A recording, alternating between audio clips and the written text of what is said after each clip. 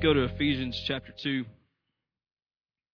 And if you don't have a Bible with you, we're going to put the verses up on the screen so everybody can follow along.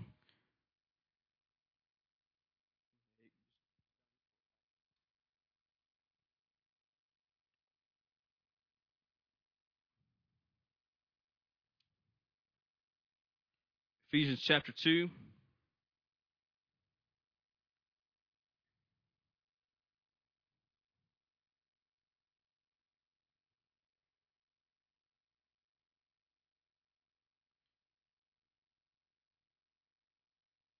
Starting in verse 1. It says, "As for you, you were dead in your transgressions and sins, in which you used to live when you followed the ways of this world and of the ruler of the kingdom of the air, the spirit who is now at work in those who are disobedient. All of us also lived among them at one time, gratifying the cravings of our sinful nature and following its desires and thoughts. Like the rest, we were by nature objects of wrath. But because of his great love for us, God, who is rich in mercy, made us alive with Christ, even when we were dead in transgressions. It is by grace you have been saved. And God raised us up with Christ and seated us with him in the heavenly realms in Christ Jesus, in order that in the coming ages he might show the incomparable riches of his grace expressed in his kindness to us in Christ Jesus." When God made the world, he made everything perfect. Everything was exactly like he wanted it.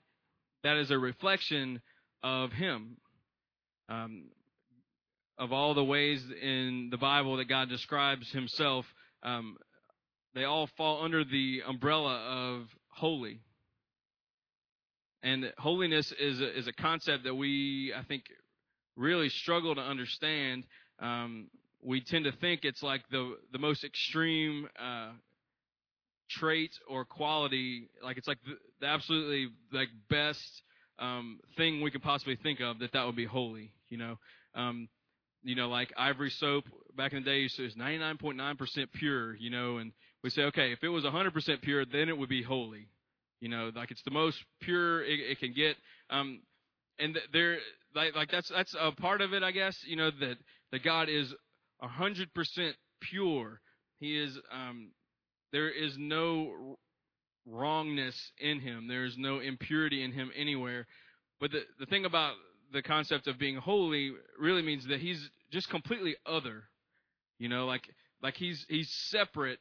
Saying that he's, you know, more pure than ivory soap doesn't really cut it. He is just in a completely other category, other realm. Like we can't even fathom it. You know, we have to dumb it down to like a little bit better than ivory soap, you know, to even kind of understand it. We just can't. So we do the best that we can, and we understand that he is absolutely perfect, absolutely pure, absolutely there's this. He's holy. I mean, that's the only way to describe it. And everything about God flows from that holiness. So when we say that God is gracious, he's not just gracious the way that we are gracious to each other. His grace comes from the fact that he is holy. His compassion is not, you know, compassion that we have for each other. It flows from being holy. So it's a whole other kind of compassion, a whole other kind of grace, a whole kind of mercy. I mean, it's completely separate. Now, when God created the world, his creation was a reflection of him, and it was perfect. Everything was perfect. The mountains were perfect. The water was perfect. The trees were perfect. And he created this perfect garden in this perfect place, and he created this perfect Adam and this perfect Eve, and everything was just like he wanted it.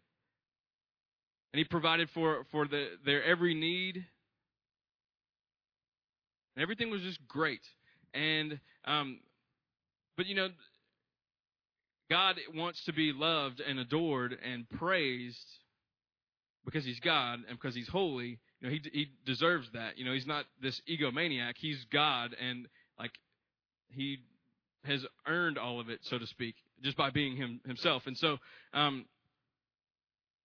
so that praise and that love, I mean, Adam and Eve would just be robots, right? If there were no options, there's an element of choice that comes with love and with worship and stuff. And so God gave them like trillions of reasons to choose Him. This big garden, every need they had was met. Everything was perfect.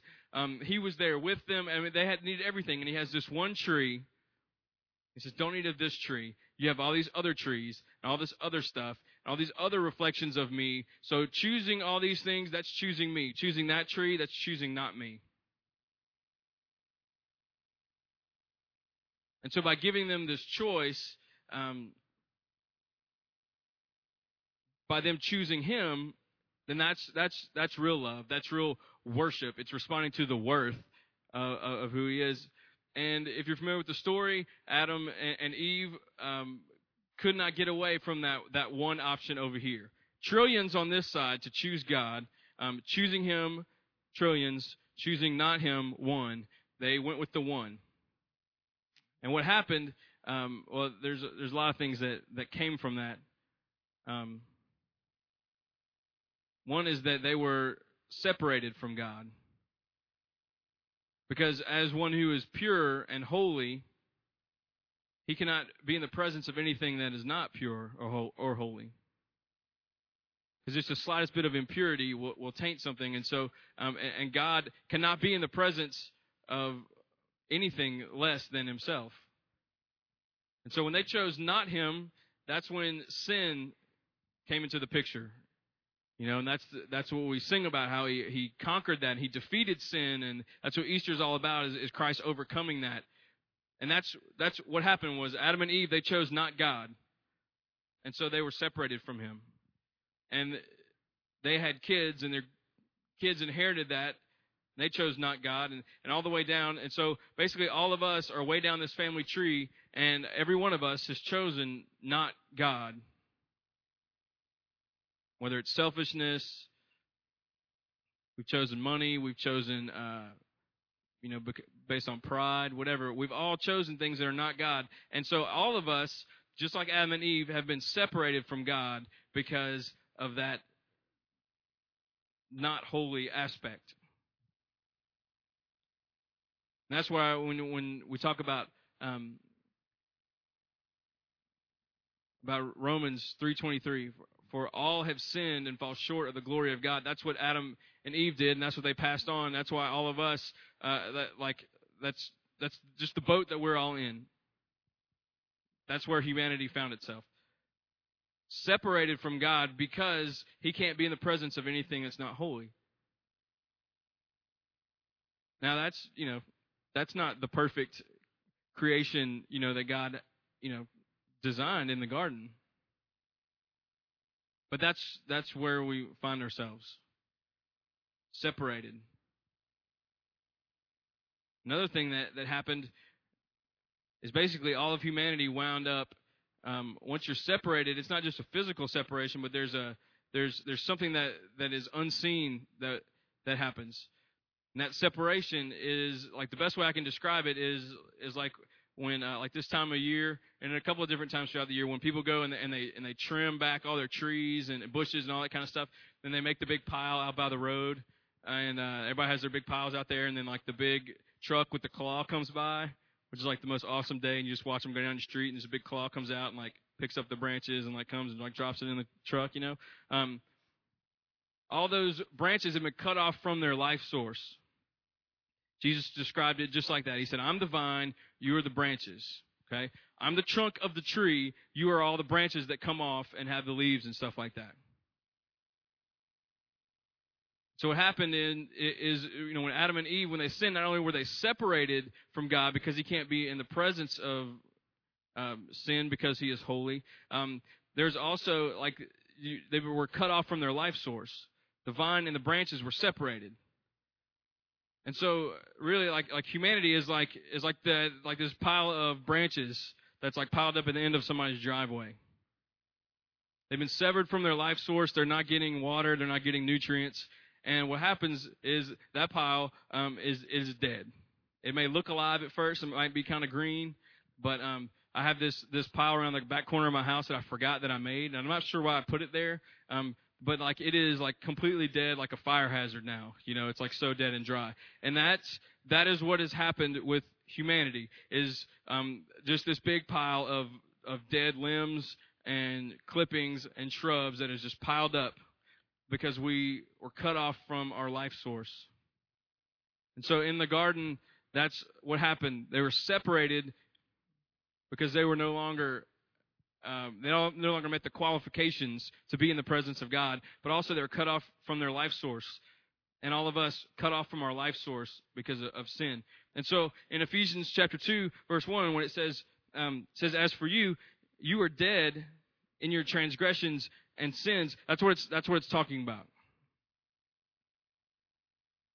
You were cut off because you no longer met the qualifications to be in the presence of the Holy One.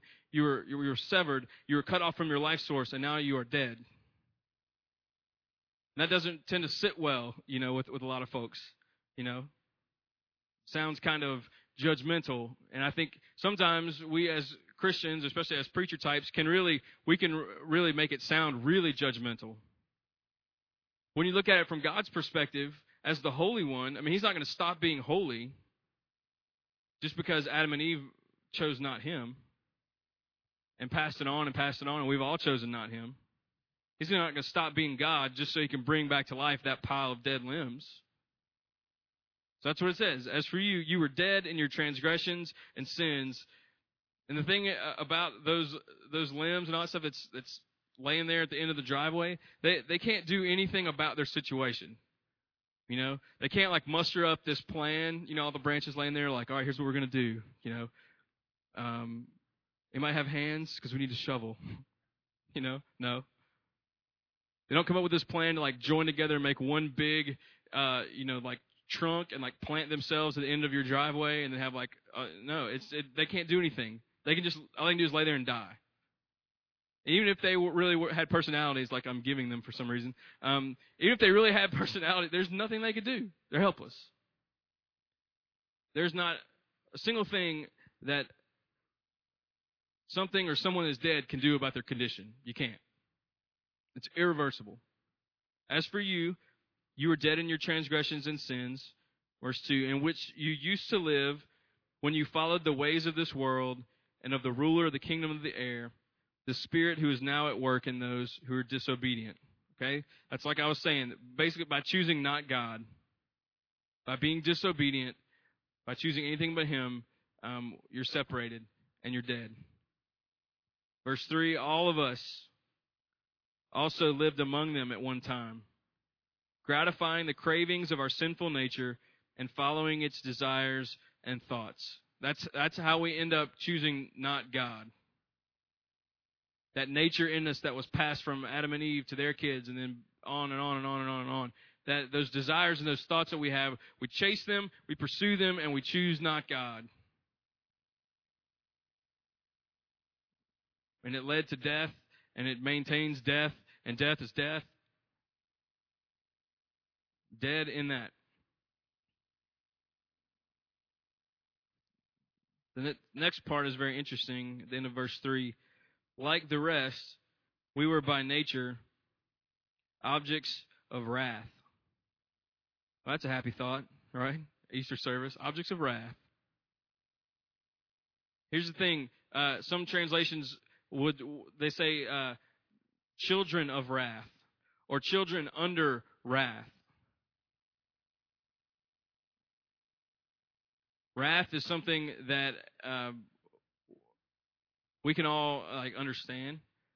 Wrath is it's a response to injustice, to evil, to wrong. You can experience we experience wrath all the time. Wrath is when a husband defends his wife because her coworker was being inappropriate. Okay. When you see somebody getting picked on and they can't defend themselves, and wrath is not you being like, hey, that's really wrong. Wrath is you going over and you doing something about it. Wrath is an action. It's an emotional response when you see something and it evokes something and you're like, I have to get involved. I have to do something. I'm not going to just sit back and be offended by this. Like wrath is a verb. Like it goes after it. You step in and you do something about it. You see someone that's homeless, you see somebody's kicking them, you go over and you stop it, okay? That's wrath. Wrath also reflects personality, okay? Some people's wrath would be like you go over to the guys who are kicking the homeless guy. I don't know why I'm going with this analogy. I'm just going to keep going with it. I have no notes. Forgive me. And they're kicking the homeless guy and you go over. Some people's wrath will be you go over, you start kicking them. That'd be the Hank Hughes wrath. Hank goes over and does some like jujitsu something on them, and they regret it. Some people that's how they handle it. Some people's wrath would be going to get the cops to get them arrested. Some people's wrath would be like, this would be like my wrath. Like I would stop them, but then like I would like sarcastically basically I would find their biggest insecurity and exploit them and just reduce them to nothing and embarrass them. It's a gift. I'm not a violent man. I'm just rude. But wrath also has a lot to do with personality. Okay. Now that's wrath in a human sense. Wrath in a God sense is this. It is God's response to sin. And God's response to sin is that He has to destroy it. And He is obligated by the fact that He is holy. He is the Holy One. And that fact, that like Him being holy, He is obligated to destroy sin.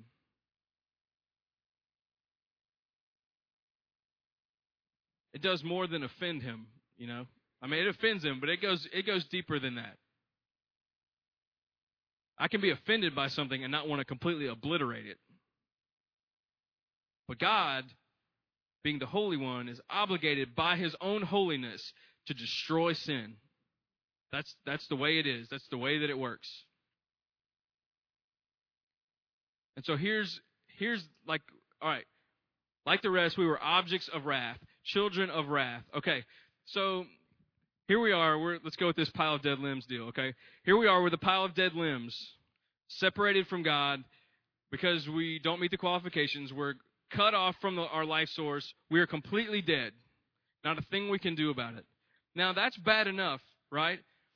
But here's God as the Holy One, and He's got to obliterate sin and destroy it and eliminate its existence completely. That means destroying us. Because sin doesn't float around in the air.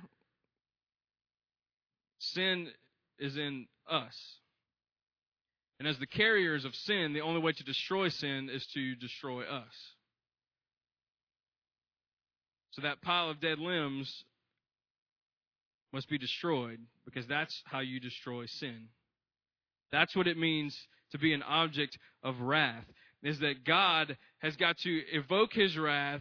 I mean, our sin evokes His wrath, and He's got to respond and destroy us and to pour out every bit of that holy, wrathful anger in response to sin and annihilate it. And it's not pretty. And you start reading in the Old Testament some of the descriptions. Like there's parts of the Old Testament we like to pretend that God's not speaking in first person about His wrath and His anger and the blood of sinners that are covering Him. We don't like to pretend those things are there. Like Jules in Pulp Fiction, when he comes in and he reads and he quotes the scripture before he kills the guy. I mean, we're like, that's not in the Bible. That's not in the Bible. It is in the Bible. And that's His wrath being poured out on the pile of dead limbs. He's got to destroy it. He has to.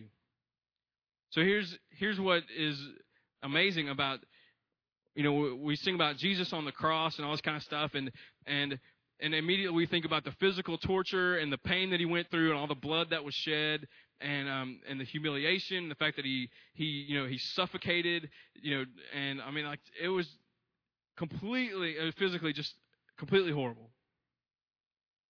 But think about the other aspects of what's going on. There's Jesus, completely sinless, completely innocent, and He's got the sins of all this whole pile of dead leaves, okay, and branches, and all these limbs, and all that sin applied to him. I'm going to point to me, but I'm talking about him, okay? No lightning. All that applied to him. So now he's cut off from the life source. Now he doesn't meet the qualifications. It says that God, the Father, had to turn his head because he couldn't bear to look.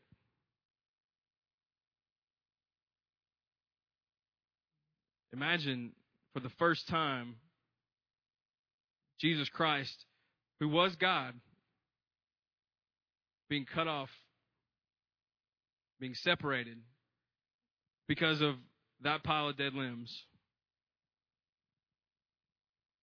So really, the physical pain was just the beginning. Now there's the abandonment of the Father and being cut off from that life source for the first time for stuff that he didn't even do. But then, now he becomes the object of wrath.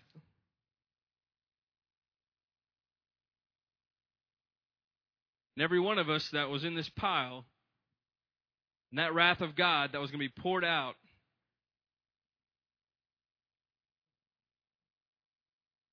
it was redirected from the pile of leaves and limbs and shrubs, from your life, from my life. It was redirected from from you to him. He has all that wrath, that holy anger responding to sin being poured into him. So we were dead in our transgressions and sins. We were objects of wrath.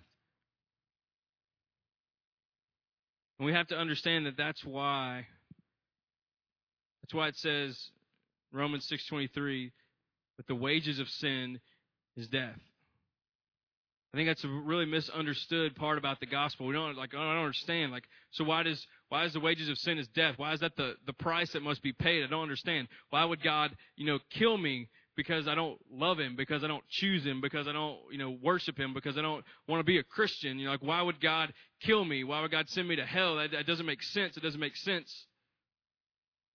And it doesn't make sense until we see it in terms of the Holy One responding to sin.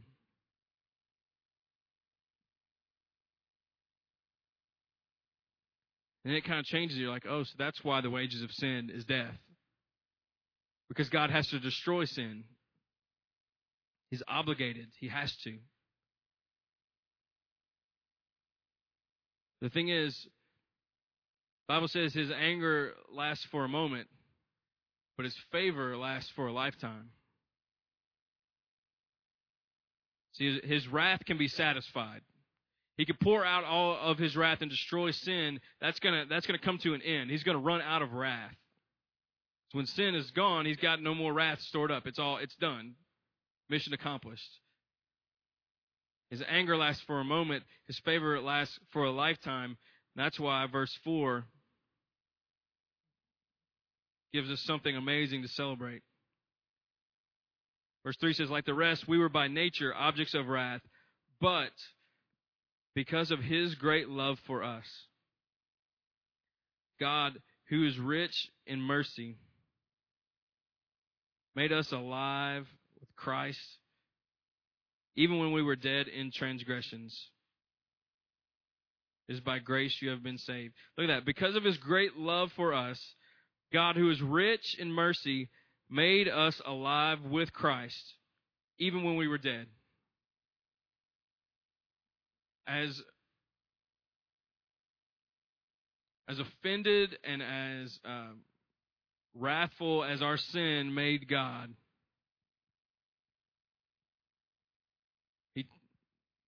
all those dead limbs that are over there, because of what Jesus did, and that wrath that should have been poured on us was actually poured onto him. All the wrath of God poured into him. Because of that, then those dead limbs start to rattle a little bit. And those limbs that were dead which would be you and me, we're now alive. Same thing that happened to Jesus happens to us. Jesus died. Okay, we were dead. God raised Jesus up. God raises us up. We follow in the pattern that has happened with him. Because of his great love for us, God, who is rich in mercy, made us alive with Christ, even when we were dead in transgressions. It is by grace you have been saved. The word saved is thrown around church so much. That's what we're saved from. We're saved from that separation eternally. We're saved from not being qualified to be in his presence. We've been saved from the wrath of God being poured out on us and us being destroyed. We're saved from just an eternity of being separated from him. No more life source, no more Holy One, no more love, no more compassion. That is what we have been saved from. And it's only because God is gracious. I mean, here's this situation, these dead limbs, and those limbs deserved every bit of whatever they get. And God says, no, I'm going to rescue the limbs. I'm going to make a way for the limbs to be alive again because I created them to be alive. I want them to be alive. And even though they messed up, I can fix this. So I'm going to come to the earth and I'm going to take the wrath. I'm going to take the sin. I'm going to be the sacrifice. I'm going to pay the price. I'm going to do that. God made us alive with Christ, even though we were dead. It's amazing. That's what we celebrate. That's what the gospel is about. A lot of times people think the gospel is about do's and don'ts, keeping these rules and going to church and this and this and this. Like, no. The gospel is about life. It's about crossing over from being dead to being alive. From watching a dead limb all of a sudden become alive and all this fruit comes out of it. That's what the gospel is about. Because of his great love for us, God, who is rich in mercy, made us alive with Christ, even when we were dead in transgressions. It is by grace you have been saved. And God raised us up with Christ and seated us with him in the heavenly realms in Christ Jesus. All right? Let's think about that for a second. He made us alive, raises us up, and also, elevates us. Puts us on display.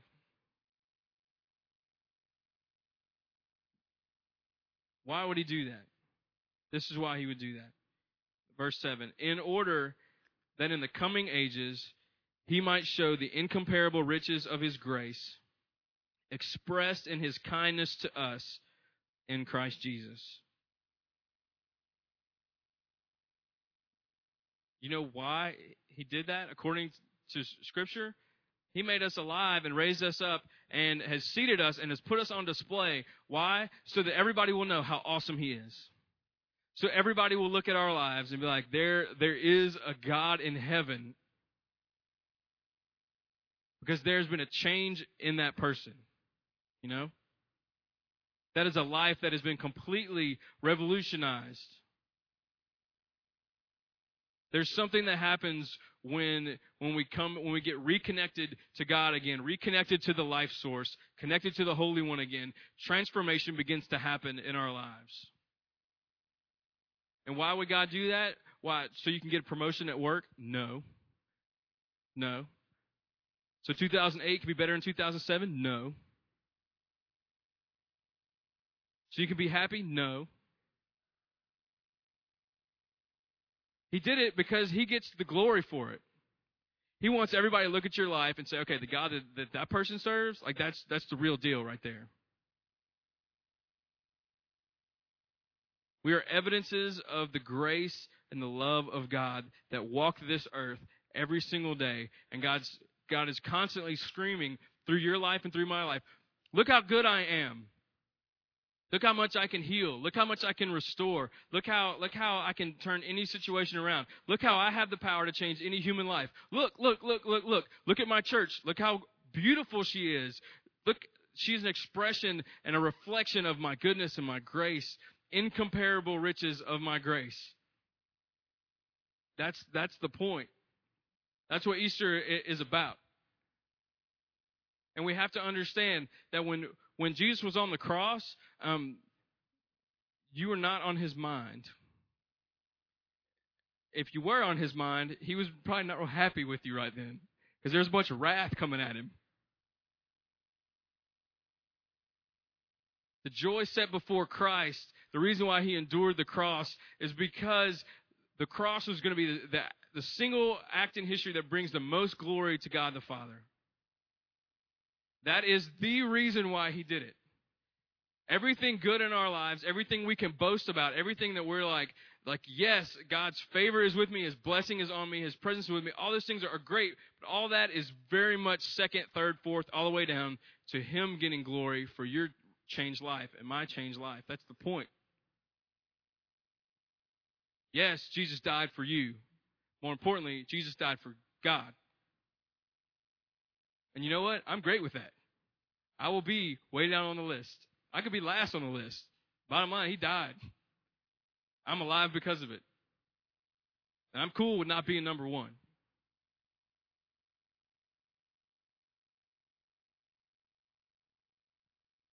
But because of his great love for us, God, who is rich in mercy, made us alive with Christ, even when we were dead in transgressions. It is by grace you have been saved.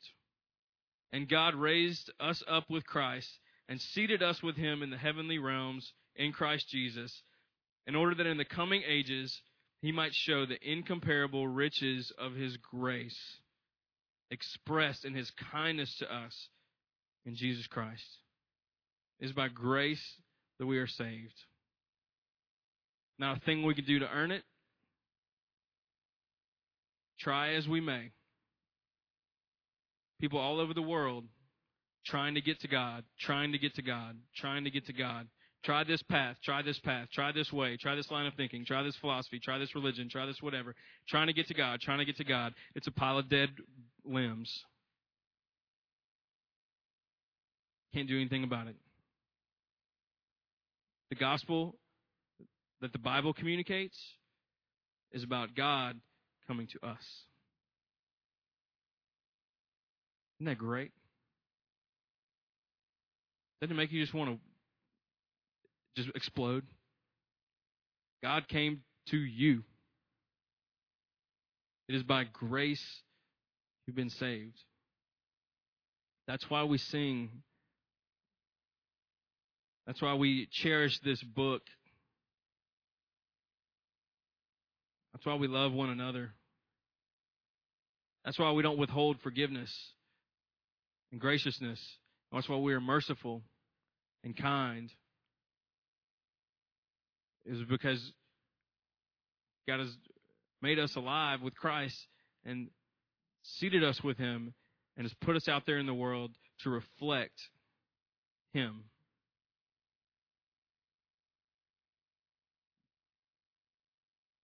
That's the Easter story. And it impacts every day of your life and my life.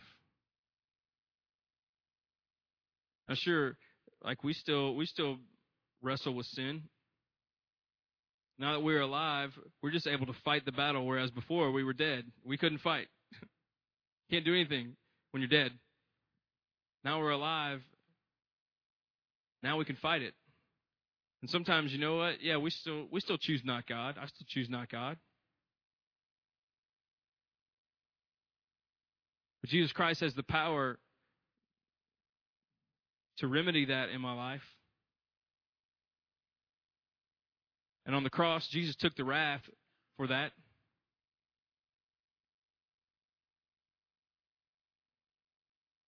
Romans chapter 8. You don't have to turn there. I will. It says, therefore, there is now no condemnation for those who are in Christ Jesus. No more. There's no condemnation for those who are in Christ Jesus. There's no more wrath that God's just storing up for the day that you mess up. No, it's done. For those who are in Christ Jesus. For those who have been reconnected to him. For those who have repented of all of choosing not God and placed their faith in what Jesus did on the cross. And have been reconnected to him. And that limb has been rejoined to the branch again. To the trunk of the tree again. No condemnation.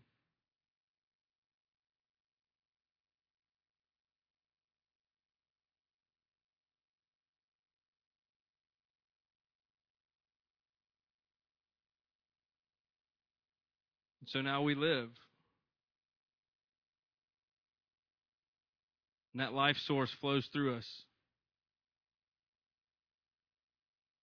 And those days when we choose not God, those times we choose not Him again, we're covered by what He did. And the condemnation that we feel is just self-inflicted. It's not coming from God. Because now we're alive, we can fight it. We fight it together. Because we are His church. And one day, we're going to experience heaven together, where there won't be a fight anymore. And all us branches who are now alive and bearing fruit and stuff, we'll all be together, make one big tree. It'd be great. And it's all so that God can be glorified. It's a return to the beginning of the story, where everything is perfect. And while we live on the earth, life is just not going to be perfect. It's just not. But one day it'll be back the way God designed it. And we'll be with Him. We'll be the ones singing, "Holy, holy, holy is the Lord God Almighty."